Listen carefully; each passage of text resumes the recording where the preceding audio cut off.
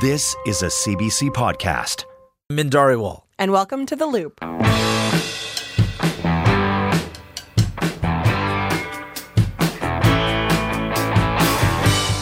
This week on the show, we're tackling three topics: vaccines, gardening, and hockey, which is kind of the trifecta, I think. That is a very unique trifecta. Well, but it's for it's everybody. What's on our minds in Edmonton right now. And there's, I don't know, there's something for you, there's something for me. Yeah. I'm into this. Yeah, definitely. I mean, gardening and hockey, how much more Edmonton do you want to get? No, they go together. Well, and it is May. This 'tis the season. But it is funny, though, because there's kind of a new Battle of Alberta happening. We know Flames versus Oilers is not a thing anymore, but there's this new visualization map that we've got from the government this week. Absolutely. Min, you've got it up in front of you because it shows the province and COVID vaccination rate. So places with good uptake and maybe some that, for whatever reason, aren't as heavily vaccinated. So what do you see when you look at, you've got your phone right in front of you? I'm looking at it right now. Yeah, talk about an incentive to rally your community to get a jab. Yeah, real numbers. This has got to be it. I mean, at the top of the list earlier this week, I mean, it may have changed now since we're at Thursday, but Twin Brooks leading the way. Good job, Twin Brooks. Yeah, Southwest community there, just off of 23rd Avenue, and then St. Albert right behind them. I mean, with a rate of over 50, I think, 56%. That's pretty good because we're looking at about an average as a province that we're sitting just over 50% vaccinated. Yeah, for sure. So anyone above that is just over 2 million. It. Yeah.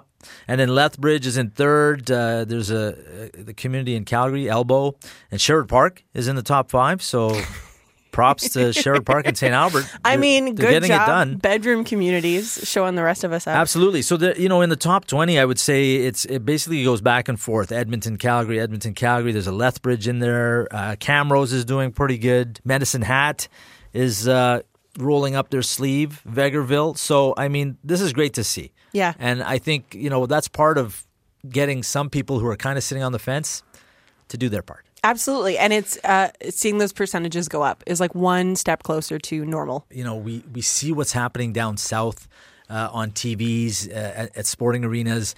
And, we want to get there. Yeah. But this is how. Yeah, this is a process. Absolutely. And it is worth to note, though, that we don't know that all of the reasons why certain communities have different rates and maybe lower on that list. But we do know that some have challenges, some real barriers that doctors are hoping to overcome by targeting these low uptake communities. So CBC reporter Stephanie Dubois dug into the numbers and she joins us now on The Loop. Hey, Stephanie. Hi, Claire. So what do we mean when we say low uptake community? So essentially, that means communities where vaccine uptake has been slow, which could be for a variety of reasons. In some cases, areas with lower vaccine rates may also have high COVID-19 case counts. And so in Calgary, communities in the Northeast have seen slow uptake of vaccines. And in Edmonton, areas like Edmonton Abbotsfield have lower uptake rates as well, according to provincial data. But doctors and nurses have been pushing the province to help these communities and others. They've pitched doing pop-up or mobile vaccine clinics to go where the people are and to help get people vaccinated. So this is kind of like when we saw vaccines redirected to Banff and Fort Mac, right? But I mean, what do we know about the differences that more of this kind of targeting could make? And, we also saw this with the meatpacking plants as well in southern Alberta. Doctors who have been involved with some of these targeted mobile vaccine clinics say it definitely helps. And some early data from Ontario shows something similar.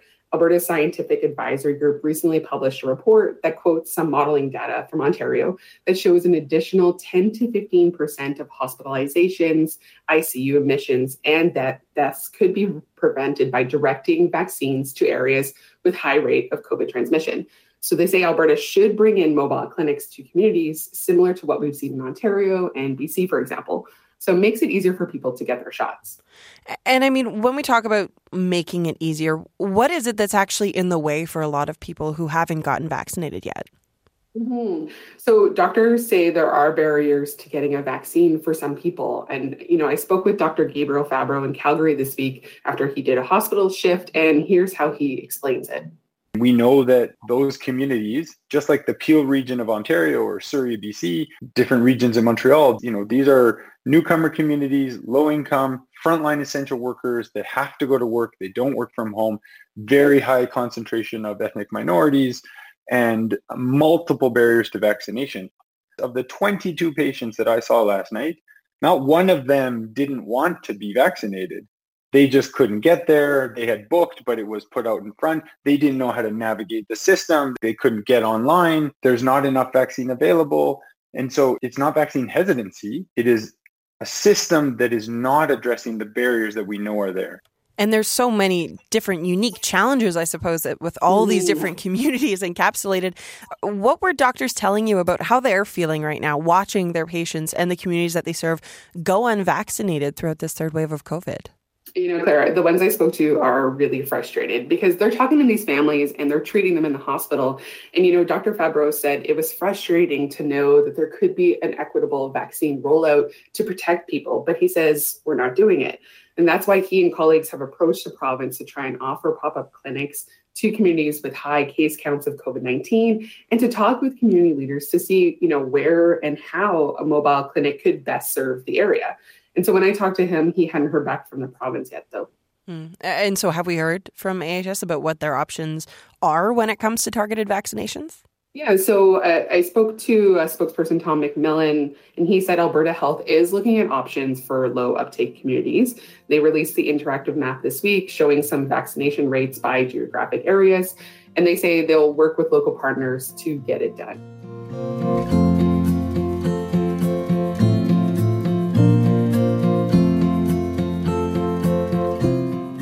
So we've tackled vaccines. Now on to my area of expertise, Min. We're going to talk gardening. But we have some very different outdoor kind of spaces available to us. So tell me what you got, my friend. Yeah, well, we used to live in a condo, and then the kids came along, so we needed a backyard. Absolutely. And then so we moved to the suburbs, and I thought in the first couple of years, I built one of those gardening squares, a little 10-foot by 6-foot gardening plot, wanted to take it easy. But then I just kind of, you end up going to a gardening center and you buy 12 different packages. Yeah. And so I planted peppers. I planted onions. I planted garlic. You had everything. Oh, and it was way too tight. And it was, no. But I mean, stuff, we produce stuff and tomatoes and all that stuff. And it was great. But it is a lot of work. It is a lot of work to fit in between practices and other stuff. And I think if you are into gardening, you have to love it. Yes, 100%. First and foremost, you cannot ignore them. You have to juggle your priorities. Yes. As someone who doesn't have a lot of those child priorities to throw in, I can do a little bit. Well I grew suited. up with grandmothers who gardened and big gardens, and now it's funny. I mean, you mentioned your garden box. It was probably bigger than my balcony is. I have a small little space on which I grow things, which I can't even use right now, so everything's inside. But I've got like eggplants, and I've got some pretty. Actually, my biggest problem right now is beans. Okay. Because those like to spread everywhere. Yes. Unfortunately, there's not a lot of place for them to spread. And we're to the point where I'm producing hands full of beans. Wow. Oh, yeah. I got parsley. You're I got going to get sick of beans. I'm just going to tell you that right now. I have too many beans. Yeah. But of course, it is really funny when we think about this week. It doesn't matter what outdoor space you have, balcony or yard. Right. The rules always don't plant or put your plants outside until after the May long weekend. And I think this year was Alberta. the perfect illustration, though. Yeah. Tuesday had people losing their marbles. There was so much snow. I've got to bring my stuff in, or I've since seen a lot of people have covered their stuff, so they're veterans. Yes. But some they know people, the rules. Yeah, come on, this is Alberta. It could snow in June. It's not often that happens, but it is a reality. Yeah, I think I always feel like I've acclimatized so well to Alberta until spring hits. Yeah. Because I went crazy on Tuesday with the snow. I started singing Christmas songs in my head. I know. I sent some of those snaps to some cousins in England, and they're like, oh my God. What's happening? And I'm like, well, this is Alberta. I mean, this is what you have become an Albertan when you have 5 different jackets in your car at all times. Oh, always. Yeah, just in case. My snow brush was conveniently still there. So all the people tweeting and going, oh, my tomatoes, this, that, and my flowers, I have no sympathy for them. Come on, you should know better. If not, now you know. Now you know, and you won't do it again. You won't make that mistake. A lesson learned in the school of hard knocks, right? Yeah. If anything, look at the forecast. On your phone. You can't trust that all the time. Yeah, I did. I even mowed the lawn. I cleaned up the backyard. I seeded it. Got some fertilizer out there because I knew moisture was coming. And now, you know what? My garden the grass looks green. See, you say you're not like That's a veteran move. That's what that's called. Gardening guy, but man, you've got your stuff together. Yeah. Well, I mean, my main hope is that everybody's plants aren't dead. Yes. If they were I like wish that for you. Yeah, you have to tweet that picture out of your house looking like a jungle.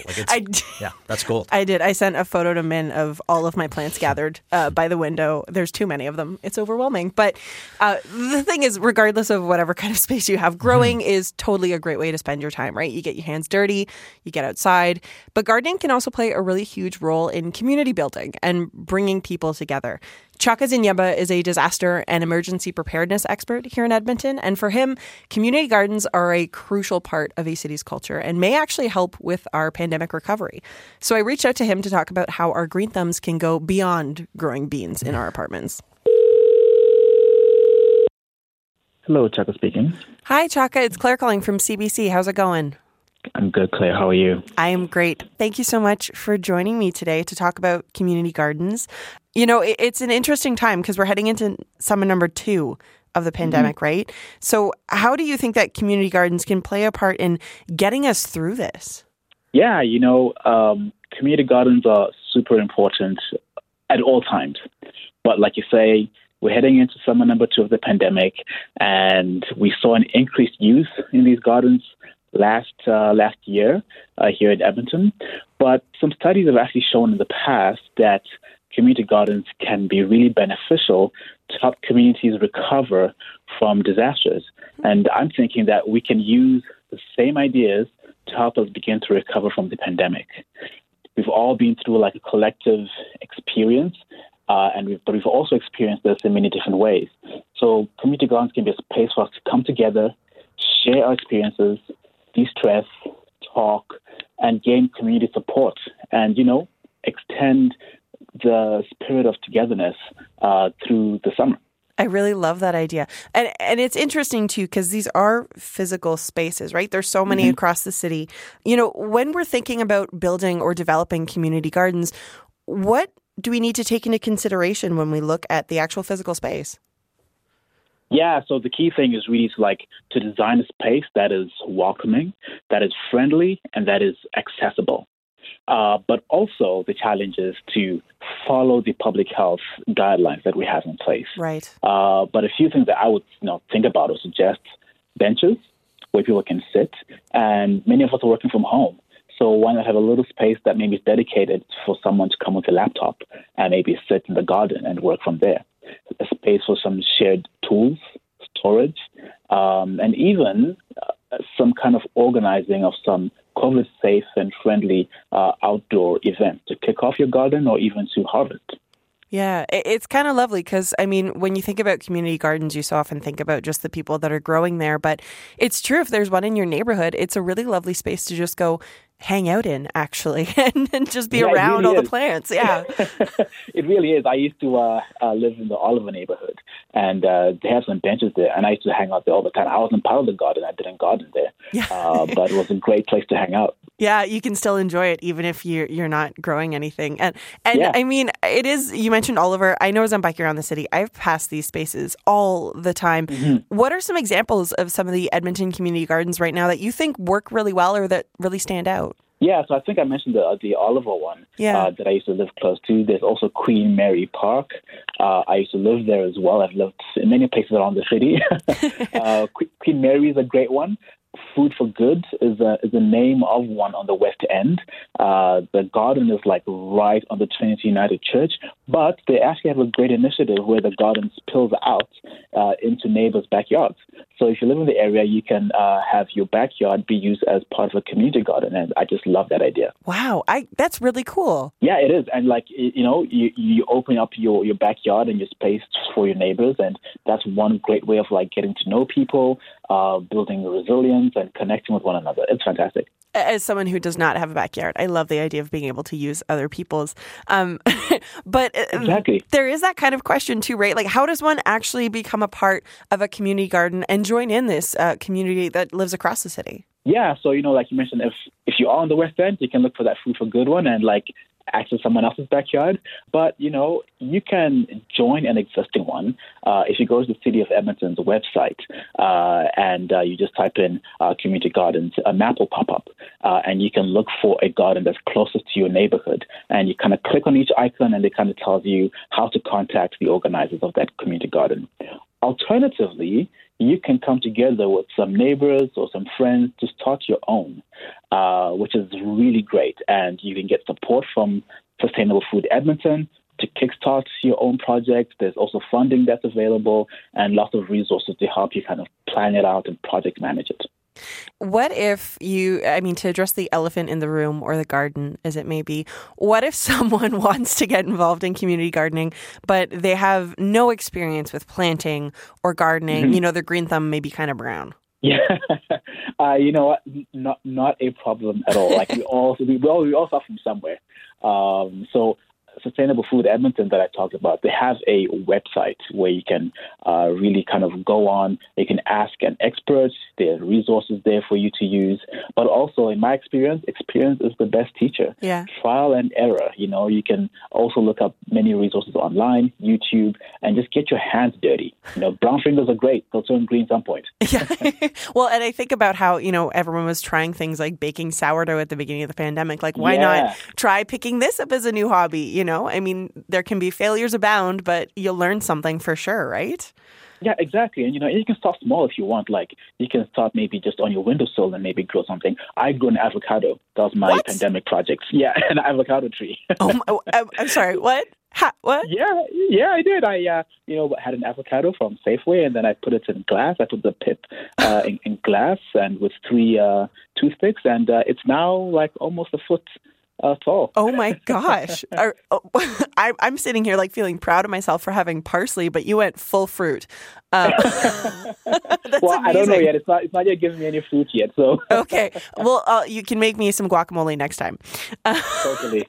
And this is all the lovely kind of fun, enjoyable side, but when we think about the last year and a half, it's been really tough. Mm-hmm. And there have been people affected in so many ways, including food insecurity, which was already an issue too. With some Edmontonians that are struggling to access healthy food, are community gardens an effective way to address that issue? Yeah, that's a really great question. Community gardens are, I would say, can be a part of the solution, but they aren't the solution. They're not the silver bullet that we're looking for. Food insecurity, as like you mentioned, has really been on the rise. The Edmonton Food Bank has reported increased users throughout the pandemic. The real issue here is to remove those economic, the financial barriers that people face when accessing healthy and accessible foods, and also to make sure that we have fresh foods in areas that may not have fresh fruit, so fresh food stores, and make them accessible and financially accessible especially. What community gardens can do, though, is be a starting point for this, a starting point for people to come together and learn about healthy eating and learn about food accessibility. So they are a part of the solution, but the problem needs to be solved at many, many different levels across our economy and society. Chaka, this is clearly something that you are so passionate about. And heck, you got an avocado tree going. You're clearly a grower. What is your favorite thing about community gardens and being a part of that community, right? Yeah, my favorite thing is getting to meet people. I'm a big people person, as you probably realized. So for me, it's getting to meet people, but there's also a certain kind of pleasure that comes from watching something grow, using your own hands and looking at it over a number of weeks or months and then sharing that food with people. That's my favorite part. Yeah, so I'll hang on and I'll get some guacamole eventually, right? Right? Totally, I'll share it with you. Yeah, perfect.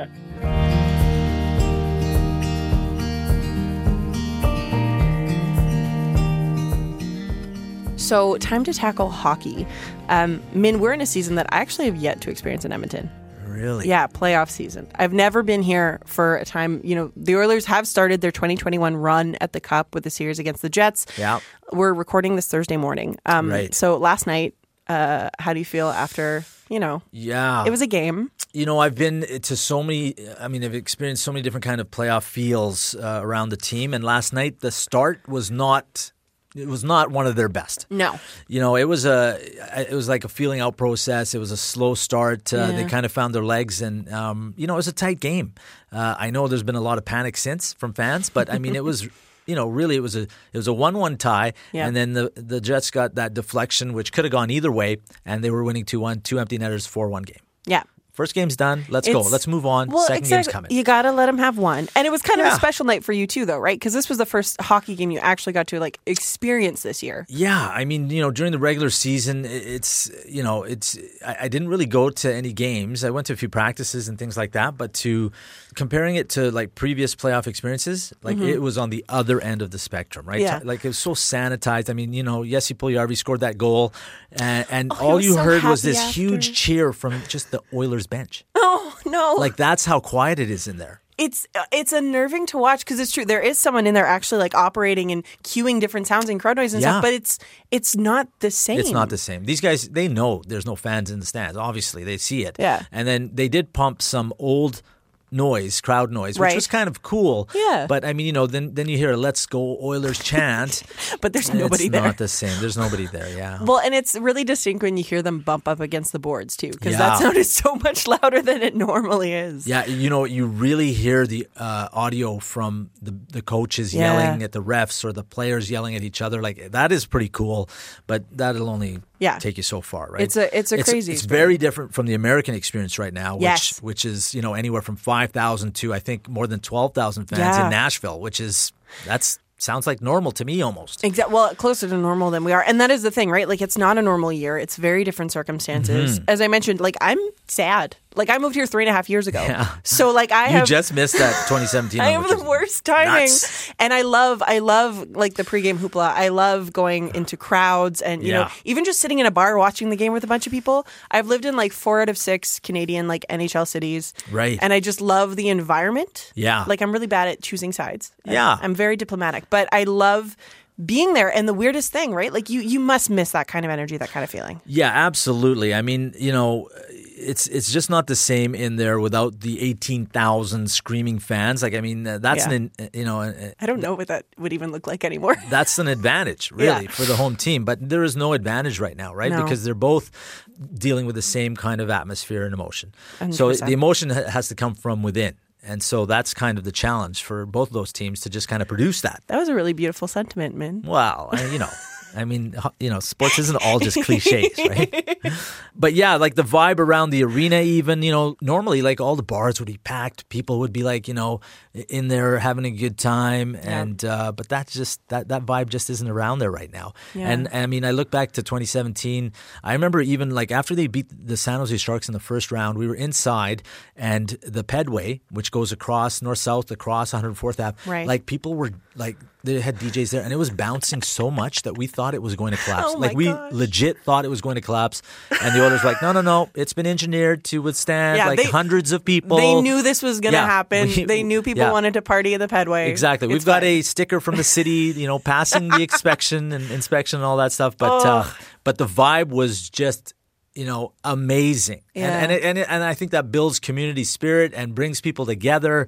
We are on the other end of that spectrum right now because everybody's kind of isolated and not allowed to do that. Definitely. No, So we're it's- pulled away from the Yeah, chaos. it's a little sad. And so, back then, here's a sample of some of the sights and sounds from the spring of 2017, including a live hit that I did in that Ford Hall just before getting literally swallowed up by the crowd. Well, I'm in Ford Hall right now. The entire arena has just emptied out into Ford Hall. There's over 18,000 fans. The cheering MVP. Connor McDavid, that's their guy. There you go. I think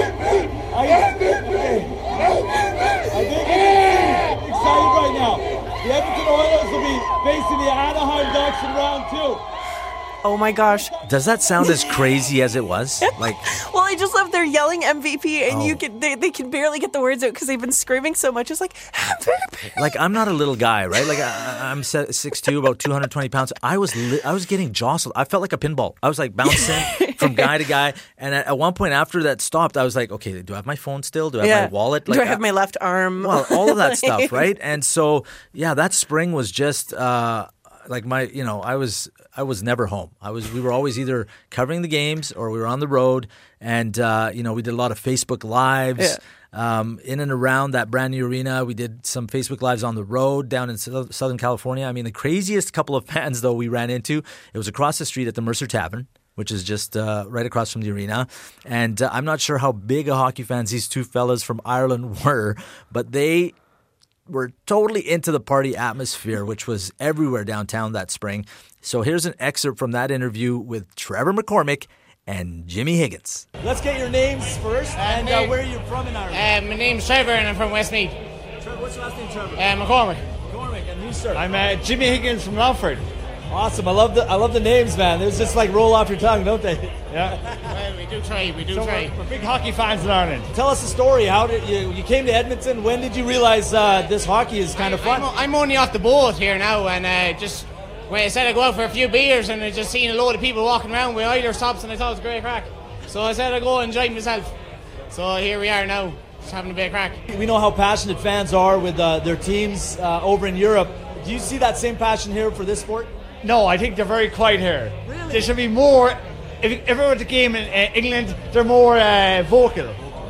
Over here, they're very quiet. They wait till the team scores, then they get excited.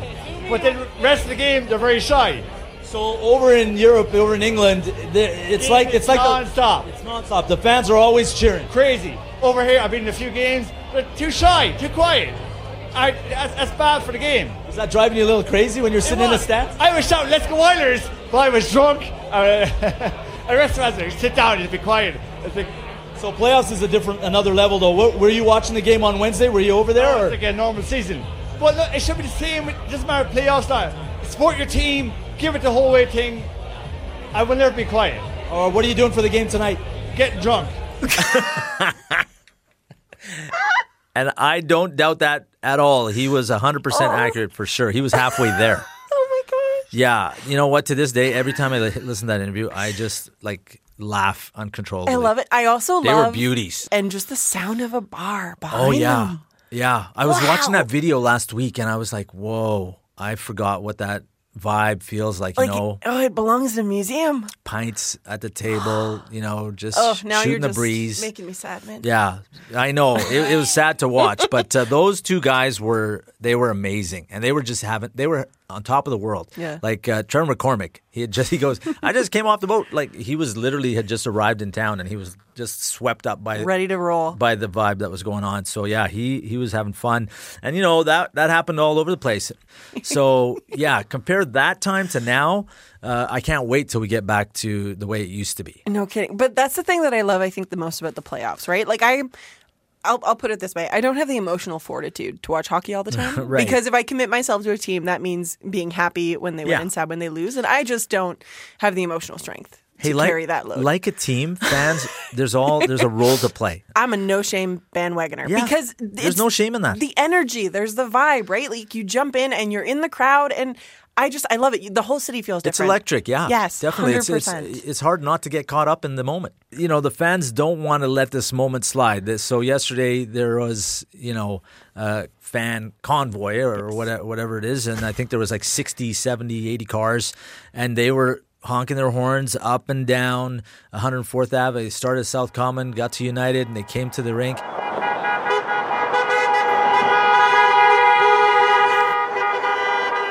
Sounds like the Hyundai. Yeah, I kind of feel bad for the people who live around Rogers because that was probably a bit disruptive during the supper time. But hey, and I think they just wanted to show the team because when you go across 104th Ave by the arena, there's a big glass wall there, and just in behind there is a dressing room. So these guys, if they're in their room, they would have heard those honking. And every sounds. sign of support makes a difference, right? Yeah, and just to know that the fans are passionate, they know they're passionate, but they haven't had that contact with them, right? So I think that was important for them to hear that last night. I mean, we're in it though, right? That's the thing is maybe not a great showing last night. No. Friday night though, we got another go. I think so. I think there'll be a little bit of tape watching going on today, and Connor McDavid and Leon Draisaitl, I think, will come out flying on Friday. Yeah, they just had to warm up. Just got to stretch it out. What's your bet for the playoffs? Especially this series, what are you feeling? Well, yesterday during my live hit, I said Oilers in 3. Of course, I was joking. Well, not now. Yeah, not now. So initially I had said in 6. So Oilers I'm going to 6. stick with in 6. Okay, so Min saying Oilers in 6. I am a neutral party. I'm Switzerland. But we want to know as well from you. Mm-hmm. Email us. Tell us what your bet is for the playoffs. Oilers in 6 as well. Jetson 7 if you're that's possible. I don't know why you'd be listening to this, but, or maybe something more outlandish. Maybe you want to make a big call for the cup, but you can actually win a Loop tote, a Keep cup, and these are new. We actually have a Loop pin. So send us your bets. Let us know. The Loop at cbc.ca. And I absolutely refuse to participate. I think you should throw at least a recommendation of what you think will happen. I think the Oilers are great. Does that count? That's not bad. The Loop is a weekly podcast from CBC Edmonton. And our team is Min Dhariwal, Leslie Goldstone, Corey Haberstock, Martin Seenbab, Christina Silva, and James Evans. Our theme music is Change Your Mind by Edmonton musician John Common. And I'm Claire Bonneman. Thank you so much for listening. Because there's always so much more to know. You can get into The Loop with us every Friday. Leave us a rating or a review. We also have an email, theloop@cbc.ca. Send us your Oilers bets if you want a chance to win a tote or a cup or a pin. Or use the hashtag #TheLoopCBC on social media. You can also find us. Min, you're at? Yeah, I'm at Min Dhariwal on Twitter. So first name, last name. Yep, and I'm at Nami Knob, which is my last name backwards, please. You can subscribe and download the show on the CBC Listen app or wherever you get your podcasts. And go Oilers. Absolutely. Woo!